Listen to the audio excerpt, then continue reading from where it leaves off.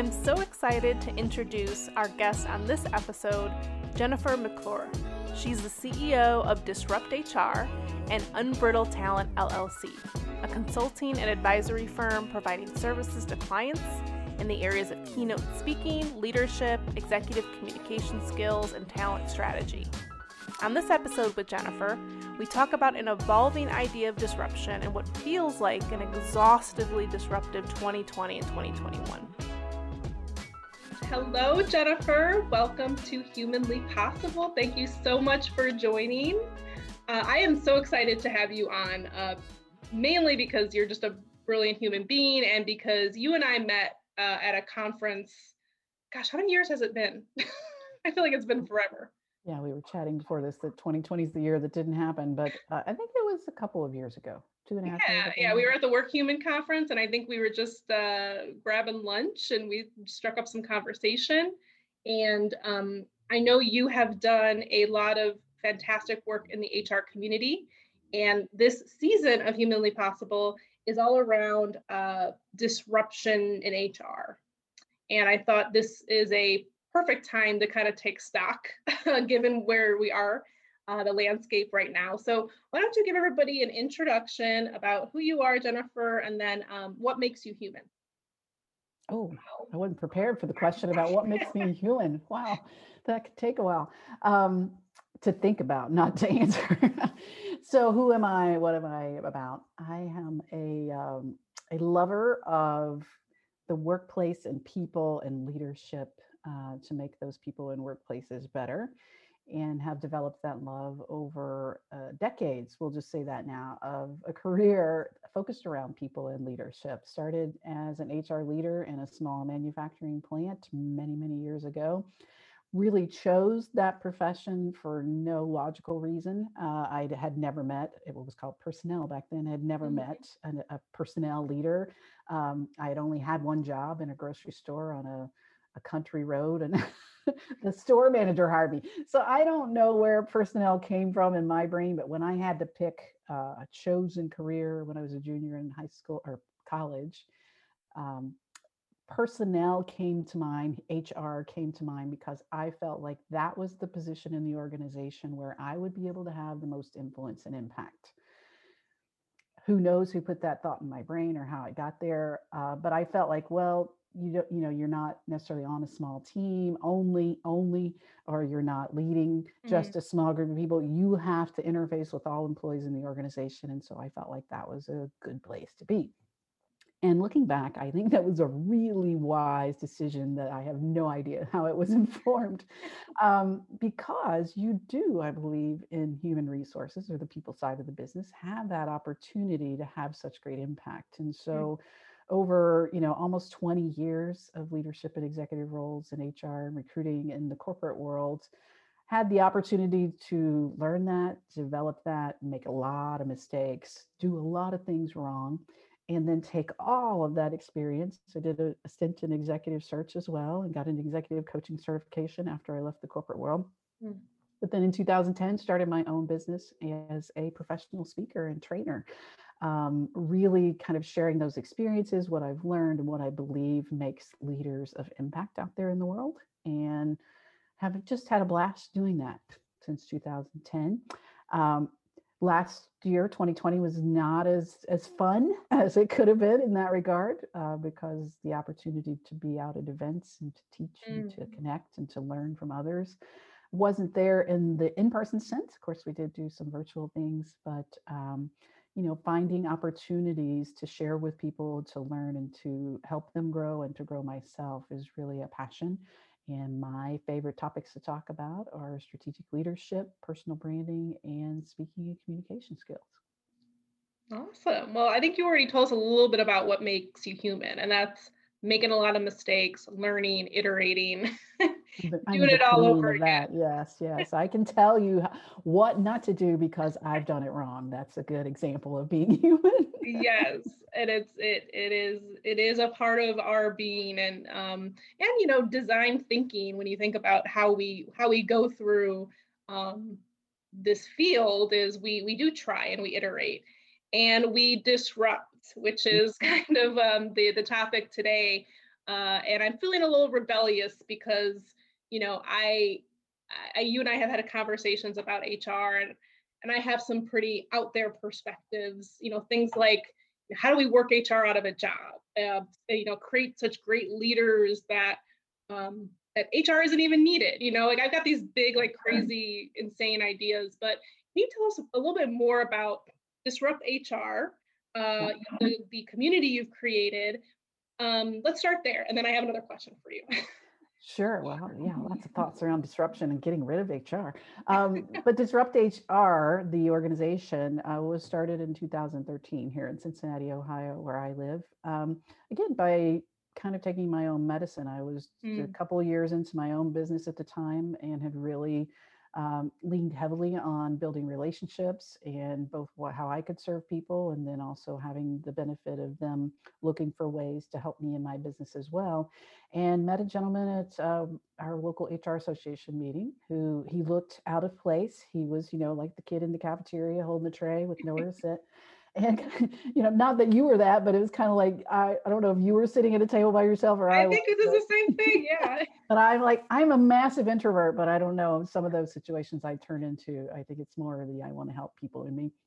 Mm, Um, so Chris was there, and I thought, he doesn't look like he belongs here. So he was a new HR tech company founder, not from the HR world, but smartly had really felt like he needed to get in touch with people that would be his customers and what their needs were. And so he showed up at an HR association meeting, and I guess I adopted him, at least that day, to make, I don't know, make both of us feel better, to engage in conversation. And he asked me if, I would be willing to kind of advise him as he was building this new company. And I agreed to do that. And so we would meet periodically to have lunch, and he'd share with me what was happening at his company. Was called Black Book HR at the time. It's called Talmetrics now. He moved on from that, but I believe it's now Talmetrics.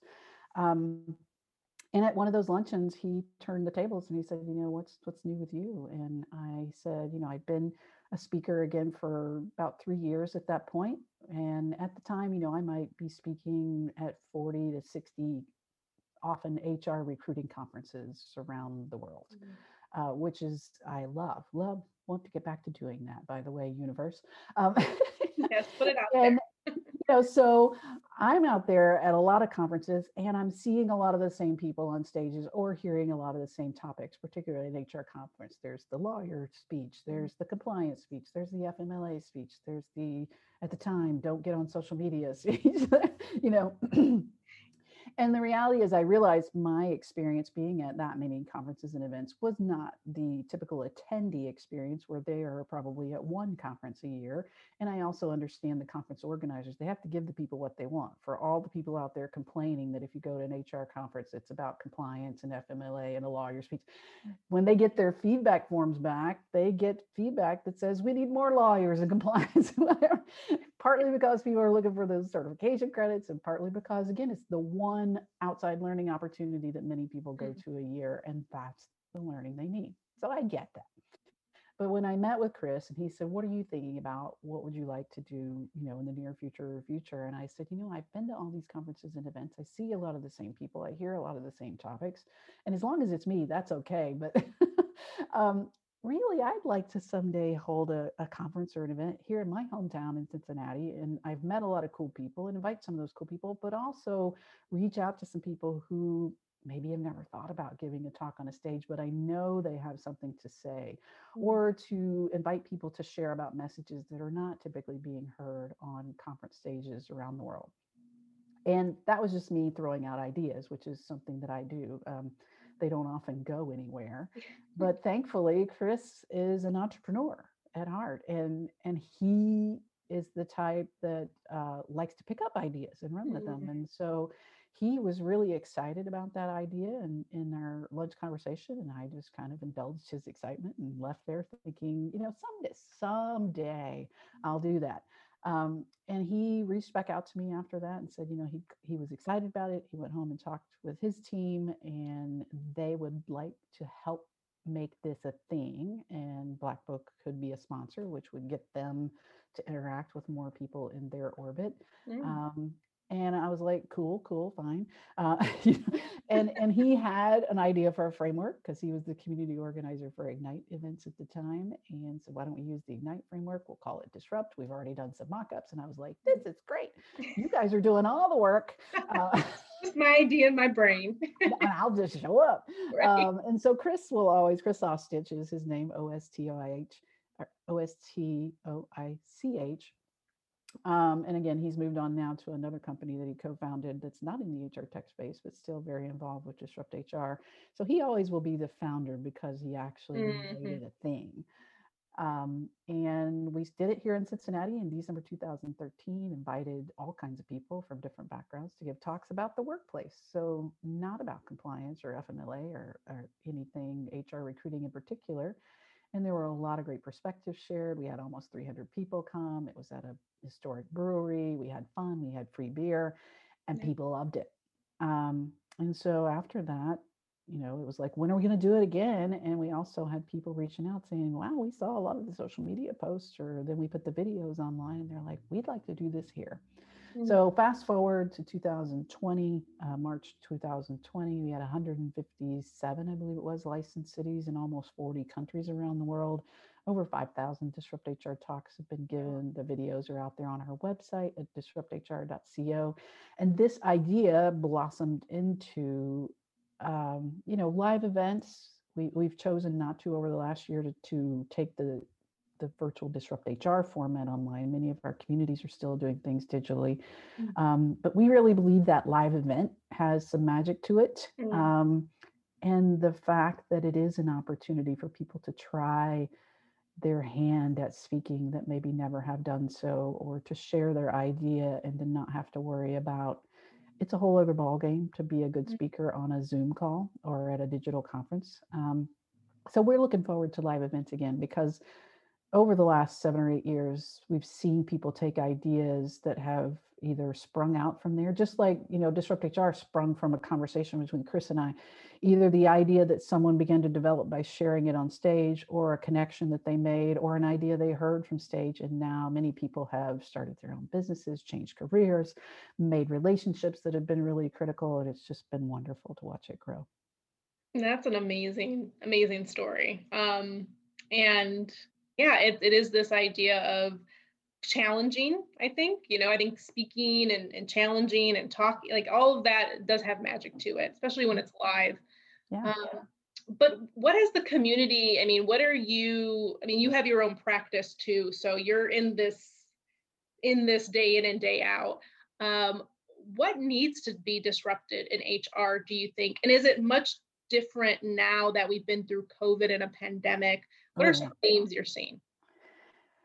Well, I'll start with, it's not a theme. It's kind of like where I'm at and where I Mhm. think from, again, I have, I do executive coaching as well. And many of my clients are senior HR leaders. And what I've been hearing from them is, let's say pre-March 2020, when the world seemed like everyone would never have to deal with something like this, Right. I had a keynote that was around disrupting HR. People were reaching out constantly about, how can I be more disruptive in my workplace and my environment? Can you come help us think more disruptively? We really need to shake things up. Mm. Here I am a year later, and even probably a couple months in, and I'm like, I don't know if anybody ever wants to hear the word disruption ever Mm. again. These were like back to basics. Yeah, it's like, things like new normal, pivot, unprecedented, disrupt are words that we might just remove them from the dictionary because I don't know if people want to hear them again, including me. So that Disrupt HR keynote will either be restructured, or I don't know if anybody's ever going to call me up and go, can you come in and talk about disrupting us? And again, so the theme, to get to your question, I think that I am in the headspace, and I think again a lot of the people that I talk to are, is okay, we've been disrupted. Mm. It wasn't a choice. There have been some good things that have come out of that, and we learned a lot through the mistakes we made or the things that we still haven't gotten right. So let's not maybe go out and look for disruption. Some people are saying that. Let's figure out how to really capture what we've Mm. learned over the last year and to systemize that and to make it where we can really benefit from the disruption that has occurred. Mm. So a disruption, that's obvious to think about. Many people got sent over, to work from home overnight. Well, that was a disruption in and of itself. That before, if you'd asked the CEOs and the leaders of all the companies, was that an option? A majority of them would have said no, either for some or all of their employees, no working from home. Right. Now we've seen that it can be done, and at least the stats show us that for a lot of organizations, productivity's increased. I have an HR roundtable that's senior HR leaders, and last meeting we had last week, virtual, of course, uh, every single one of them said their results were better in 2020, and it wasn't because their product or service was something that took advantage of COVID. It Mm. was the more productive workforce getting focused on what really was, what needed to be done to serve their customers during a really challenging time for everyone. So, it would be hard to argue that what we're doing now is not working in a lot of ways. Mm. But what can we glean from that and then take into the future, I think, is where people are really thinking now as we see hope and a light at the tunnel with the vaccine and the idea of being Mm. able to come back together safely again. So can we take what we've learned and not just say, and I'm sure some companies will do it, unfortunately, just say, okay, everybody back to the office, Mm. back to the way things were before. Let's go back to precedented times. Um, companies that do that, and some of those companies may still be successful. But my hope is, and I believe what will happen is a lot more will are already looking at, especially since we're kind of in a beginning of a transition phase again, not such a sudden transition, I hope. Well, I don't know. If everybody had a vaccine tomorrow and we could all be, go out to dinner with friends, I'll take that sudden transition. Yes.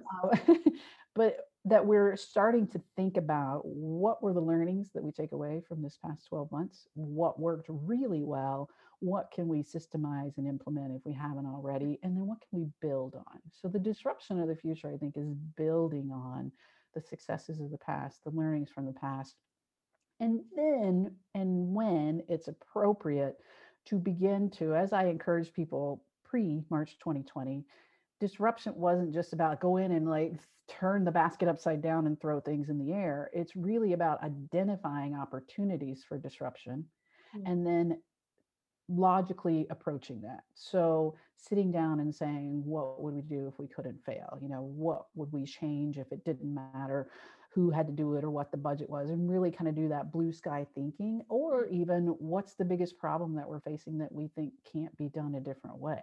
So it's still being intentional about disruption and then approaching it by trying things, creating pilot programs. It's that minimum viable product, put something out there, build, iterate, grow, change. I think that was always disruption, but people's perception of disruption was this mass chaos, and that out of that, great things happened. And sometimes that does happen. But I believe the disruption of the future is back to the precedented times of where's an opportunity to disrupt. And often that's, again, something that we've done the same way and it works well. That we've always done it this way Mhm. and we don't have any problems with it. That's an opportunity to disrupt, because it could be better. Mm. You could change something that could make it exponentially better. And so that's the challenge now for HR, is to take what we've learned and then take that kind of 360 approach and say, with what we've learned and where we are now, where are future opportunities to planfully disrupt, if that's a phrase. Yes. And to your point, I think there is a bit of getting back to basics. We really saw what I won't even call it disruption because I don't want to mix the two up. But I mean, like crisis, right? We saw what forced crisis has caused on our bodies, our minds, our whole well-being. So I agree with you. I don't think disruption. The next phase of disruption is really about finding opportunities. And so, what do you think? What kind of capabilities does HR need to have in this next phase? So I constantly think about, like, I feel like we're kind of in a state of awakening a little bit about more human centered workplaces. I think COVID has brought some light to that. feeling things like inclusivity, feelings of belonging. Like these are topics that existed. Probably you and I have been talking about for a very long time, our entire careers, but now it's kind of coming to the surface. So, so I continue to think about like how are we prepping this next generation of HR professionals to take us forward, to get us to the next step. What are some capabilities, I guess, that current people in HR or people who are thinking about going into HR, early career, what are going to be those future capabilities that we need? Human-centered workplaces, I think, is where it kind of starts. If you look at least in my lifetime, the evolution of HR, when I joined, as I said, it was personnel because it was very administrative focused. I'm sure there were HR leaders or personnel leaders at maybe some bleeding edge companies, even back in the early 80s, Mhm. who were strategic and out there really talking about total alignment with goals and objectives. But I'd say it's less than there are today. In general, it was, if you were hired into personnel, it was about payroll, it was about policies and procedures, it was about the hiring and the firing, it was about the handbook. And that still all falls under HR purview, but it was a lot more risk management focused, I think. And I think the field of human resources evolved from that. Again, though there are still people who prefer to do that, and there are still jobs that require that. So we didn't necessarily leave that behind, but it evolved into more of that business partner. How can I partner with the people, the leaders in the organizations to ensure that they have what they need in order to be successful? And then it kind of evolved again to where there was more and more of a focus on strategic HR. How can HR have that, I'm going to say it, seat at the table? How can we be leading and where the business is going and aligning the people's strategies with that? And I think all of those pieces of HR are still with us, but I do think HR has much more of an opportunity to be that strategic leader now. Mm.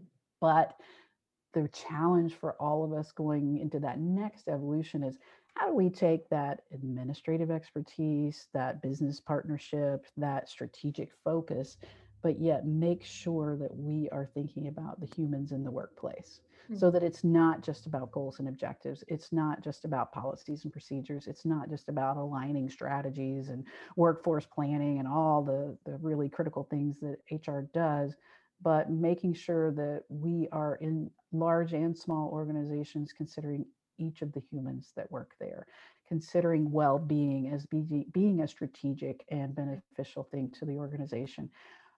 Again, taking what we've learned over the last 12 months, where we dropped everybody in their homes, we had people working with their kids in the background, homeschooling, and the dog running around and all the things that went with that. And a few months into that, we went, wow, people are exhausted and tired, and we're doing too many Zoom meetings a day now. And so let's have a day where it's Zoom meeting free or camera optional, or, we started doing things to protect our employees' well-being. Because either we were seeing it or we were hearing that that's something that's happening.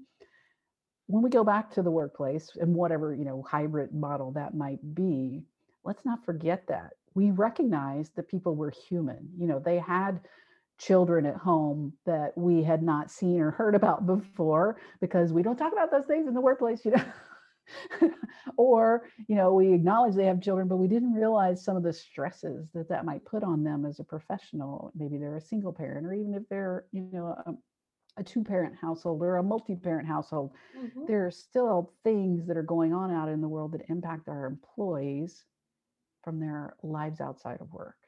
And I think we've had a window into that over the last year. So how can we bring that into the workplace? So sure, like it's not just HR that likes to do programs, but we are pretty good at it though. But so if it's a well-being program or a self-care program, or more check-ins, whatever we want to systemize, but to find ways to truly develop empathetic leaders. And not everybody has that innate skill. But I'd say very few people are innately empathetic. And even those people that are innately empathetic have to develop their expertise with their empathy, because if you just go around being empathetic to everybody, you're not going to be productive. It's like, right. how do There's a balance. how do I wisely use this, very effective tool? But for those leaders that aren't naturally wired to be empathetic, how can we teach them minimal skills? How can we encourage them or even maybe incentivize them to do things that help their employees feel more connected to them and to the workplace.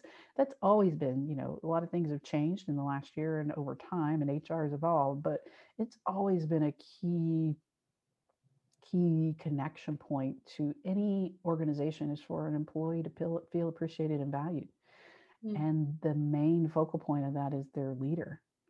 And I've long championed that HR really help those individual contributor leaders with 3 people or 30 people that report to them to be better at showing their employees appreciation and recognition. Mm. I think that's even more important now, because it's like a lot of things where now that some employees have gotten used to it, Mm. they're going to expect it.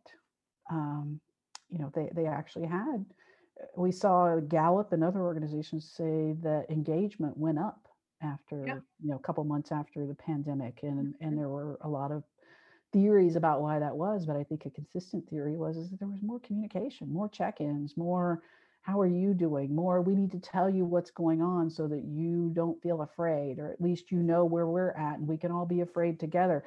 Mm. All of that. Are we going to take that back? We got to. Yeah, and I think that another thing that the pandemic taught us, and it's kind of repeating what you've said, but I think it's, there is such a close tie-in and overlap between work and home, and people can't shut it off. I mean, they've spent a lot of energy doing it. We've spent decades and generations of energy, trying to fit into the workplace. But really, it's like, how do you create a place where humans can be humans? It sounds kind of like a crazy idea, but when I look back at my early career and how I spent so much energy and so much time, getting into the suit, getting into the dress, having my work human face on, and then coming home exhausted, like, times that by millions and millions of people. I mean, there was a toll taken. And now I think it's much more acceptable to say, you know what, we're employing humans, so let's treat them like humans. I don't know why it came to me, but I was kind of like, of course I work for myself, so I've had control of my schedule over the last few years, which is part of thinking about, if I were, how would I ever go back to corporate America, because I do what I want when I want now. Right. And if that means, and unfortunately that has mean for a lot of people, well, you extend your workday into the evening because I'm going to go out and enjoy the sunny day today. That can be unhealthy if you do that too much. Mm. But it kind of occurred to me yesterday, okay, so we've had all these people working from home, trying to manage life in a whole different world. And a lot of people have said, well, I can take that appointment at 2 p.m., or I can drop off my dry cleaning over lunch, or I can, attend my kids' virtual school thing during what would normally be considered the workday, because I can work later in the evening because I have my computer, my laptop, my computer, all my company internet, everything at home. Again, not saying that's necessarily healthy to extend the workday. But now if those people go back into the physical workplace and they work for a boss who's butts in seats from, 8 to 5, and if you leave, they're like, wait, why? You're going to take 2 hours to go to a doctor's appointment? That's not okay. Mm. It's going to be, I think you have people who will be, I've gotten used to this now. It made my life better to be able to do things when I needed to do things versus scheduling everything for a vacation day or this, that, or the other. And you probably will have some tension from people who would be like, well, but now we're back. You don't get to do that anymore. Yeah, and this is where I think about human-centered design a lot, because we don't use it enough. I feel like this is something we need to especially use during this time, where you, like, put yourself in the shoes of Darla, the person who was working from home, 5 days a week, and now we're having her come back, and what does that do for her sense of autonomy and choice? And I don't think it's going to fare well for leaders who are not outcomes based. And of course, there's roles that, like you said, you need to put a widget in the screw, and you need to physically be there. There's equipment. You're in a lab, you're in a plant, you're in a assembly line. But for the people who can work from home, or have that, who potentially have that opportunity for choice, taking that choice away is going to be, people are going to lose talent. like a lot of things, that negative for some companies is going to be a real positive for other companies. If you think about before, again, I've been saying this for years, think about skills around the world and how can you open up your mind to filling skills versus filling a position in a location. I said that before, and I realistically get pushback from people in the audience who would be like, my leaders would never support that, or our jobs can't work from home.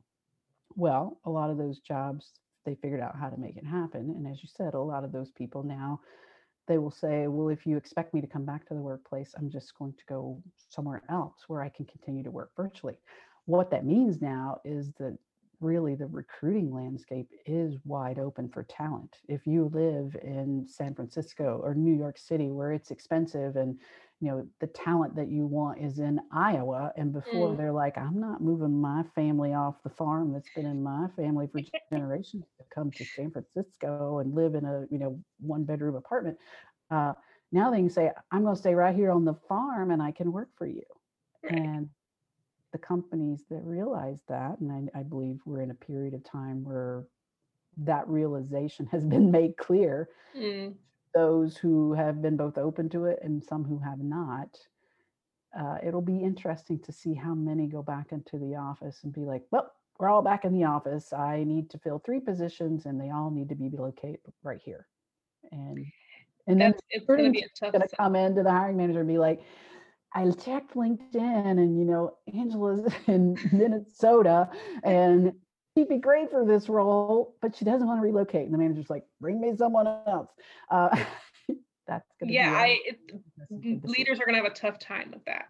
And it also, it excites me because I think there's also an equity play to a lot of this with geography, right? So we now are creating a level playing field for opportunities, and your geography or your ability to move or be able to afford a certain, area in San Francisco, but you live in Naperville, Illinois.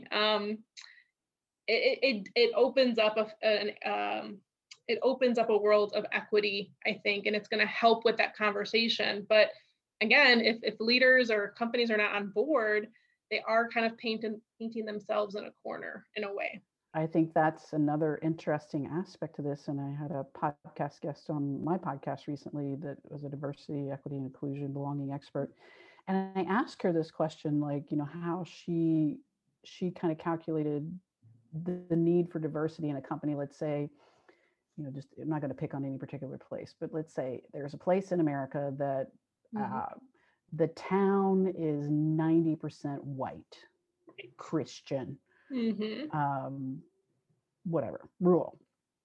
And so you have a company in that town. And when you talk about diversity and inclusion in that company, does that mean our numbers, to say diversity numbers wise, that we need to have 90% of our employees be white and 10% be something else, because that reflects the diversity of our community? And she had a great answer for that. And I don't remember, her name was Jennifer Ingram, if you want to look that episode up on my podcast. But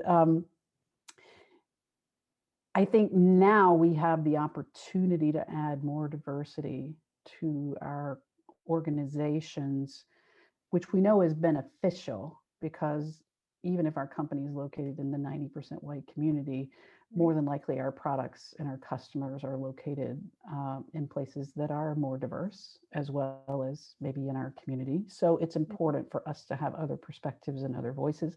Plus, there's real value. Again, that outside perspective of, I never thought of that because you never had that life experience or whatever. So from a diversity, equity, and inclusion perspective, now the excuse for that company before has been, well, how am I supposed to recruit, diversity to our company, because we don't really offer a place that they feel is welcoming or that matches with, what they want for their family, whatever the reasons were. And it would be hard. I have a coaching client right now that the location of their organization is in a predominantly white community. And so part of their difficulty in recruit, because it is an in-person organization by, just necessity for what they do. And part of their recruiting challenge for diversity, and they have some strategic goals around diversity, is the people don't want to drive through. They feel unsafe driving through that community because they look around and there's no one like them there. Mm. And so that's always been a challenge. And so we've talked through about how that could be addressed in that type of environment to support their goals, but and to make people feel more included and welcomed. But now, if you had the opportunity to bring on diverse talent who didn't have to be located there, now that I'm saying this out loud, I mean, I guess that creates a series of other probably not Mm. problems, but societal things we need to look at. It's still not okay that someone would not feel comfortable coming to Sure. work in a place that does, Mm-hmm. but if you're an organization that truly wants to embrace different voices and different backgrounds and whatever, and you want to add those, and that's a challenge, at least now you have a little bit more of an opportunity where some of those employees might be virtual. Yeah. That was me thinking out loud. Feel free to shoot arrows at my thinking, but not. No, I agree. I think it creates equity and it doesn't solve systemic issues No, there. that's a better way to put it. Doesn't solve the systemic issues that we should still be working on, but Yes. it So those does things I think still need to be allow. worked on And for part of the sure. systemic issues that need to be solved, again, in an armchair opinion, is exposure. Hmm. Yeah, I listen to a lot of podcasts, and I struggle, like many people I'm sure do, to not look around and say everyone who doesn't think like me is wrong. And I also, when I try to take a step further and say, well, I'm going to give a little grace and say, I want to hear their perspectives. I want to try to expand the news sources that I listen to. I want to expand, Mm. the input that's coming into my world. And then I hear some of it and I'm like, nope, I don't need that. I It's don't how our need brain that. works. Yeah, because it's just so wrong. But Mm. the podcast I was listening to was like this person was a news reporter and they had gone to a rally in a certain town with a certain political bent. And they're like, when you think about it and you look around, everyone here grew up in this community and they look around and they see everyone around them that they know Mm. at this rally supporting this viewpoint, this candidate. And they feel like everyone they know are good people. So Right. this is the way to think, it's the right way. And so it's very difficult if you go in there and you start talking about the other side for them to look around and go, you may have a point there. So not it's a political issue in that regard, but I think that's the same with cultural human issues too. Yes. We grow up, maybe like I grew up in a southern community that I literally could count on one hand the African Americans in my high school, and I went to the largest high school in the state. Mm. Um, and I had never met a Jew. Well, I might have met one, but I didn't know. I'd never met a Jewish person until I was in my 30s, and I moved to Cincinnati. There were only certain types of churches in my community, so I personally valued and loved meeting the different perspectives. So I was open to it from a sense of this is new information and I like knowing more about you and learning about the world. Not Yes. everybody, some people approach that from you scare me because you're different from me and I've never Mm. met anyone like you. And that's the same for a person who's African American who grew up in a, close knit African American community in a Hmm. African American church and went to an African American school and then they go maybe get into a college or a university or take a job at a company where now Mm. they're an only. Mm. Um, and again, that's a perspective that I'd love to hear more about, but it's also we could learn from each other in both of those perspectives. We could learn from if if we hear people, see people, realize people aren't scary, realize that some of it is education. Mm. Okay, well, tell me about when I said that and it offended you. I didn't intend that. Again, another podcast guest of mine, Katie Osberger, I asked her that kind of difficult question because I felt like I had um, taken advantage of her at one point Mm. by sharing all of my beefs with her and not paying her for her work when she just called to introduce herself to me once. And so I asked her forgiveness on my podcast and she said, thank you for asking. She said, but it's important to remember I recognized your intent. Mm. Or actually, I might be saying that wrong, but it's not, it's about holding space for this is a teaching opportunity or an educational opportunity, and also being open to that. So I took the whole conversation in another direction, but No, disruptive in the future, we've got to consider these things. And we've got to have these conversations. But I think a few things that I pulled from that piece of the conversation, which is,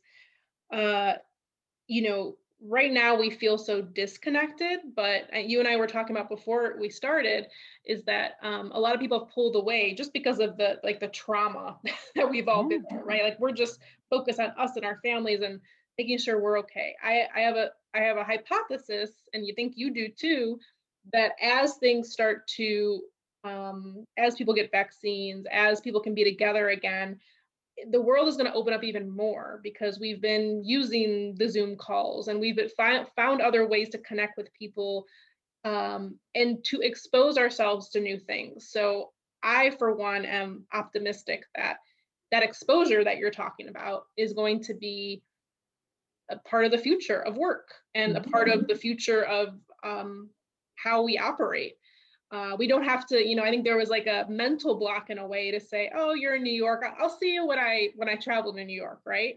Now we can have virtual coffee. We could have always done that, but we didn't, because for some reason there's a mental block around it. We gotta go see each other in person. So I think there's a connectivity piece, and I think a part of HR's role is really going to be crafting and curating the connectivity pieces of this. How do people connect? How do people connect in the new world of work, which is much different than pre-COVID?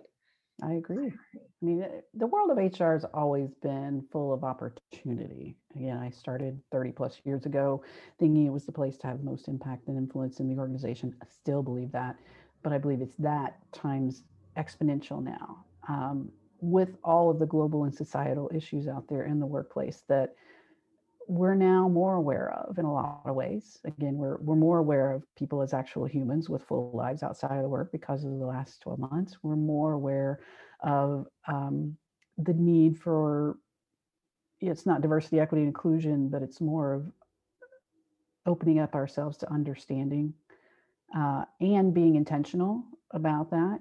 I think I've done things in the past, I thought intentionally, to be more inclusive of people, but I realized it wasn't enough.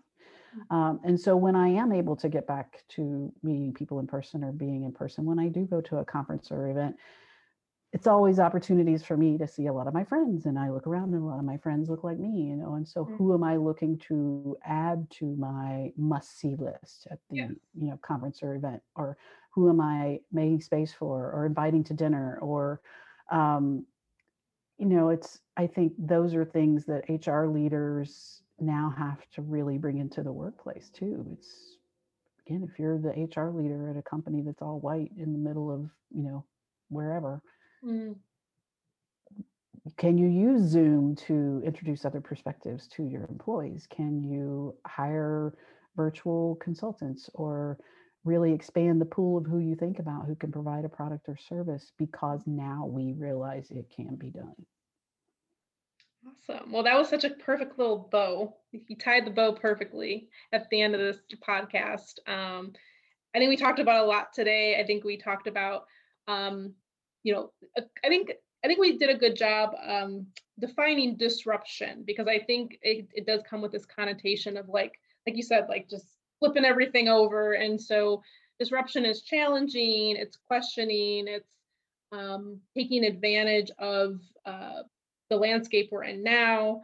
I think some other topics we talked about is, DE&I, inclusivity, and how that's going to be like a hot topic for folks in HR. But I just want to thank you so much, Jennifer, for taking the time. I know you do a lot of speaking, and but thank you. And I hope I'm on that must-see list at an upcoming conference, so you and I can see each other again and maybe have some lunch or something. If you go sit alone at a table, you can imagine I'm going to show up.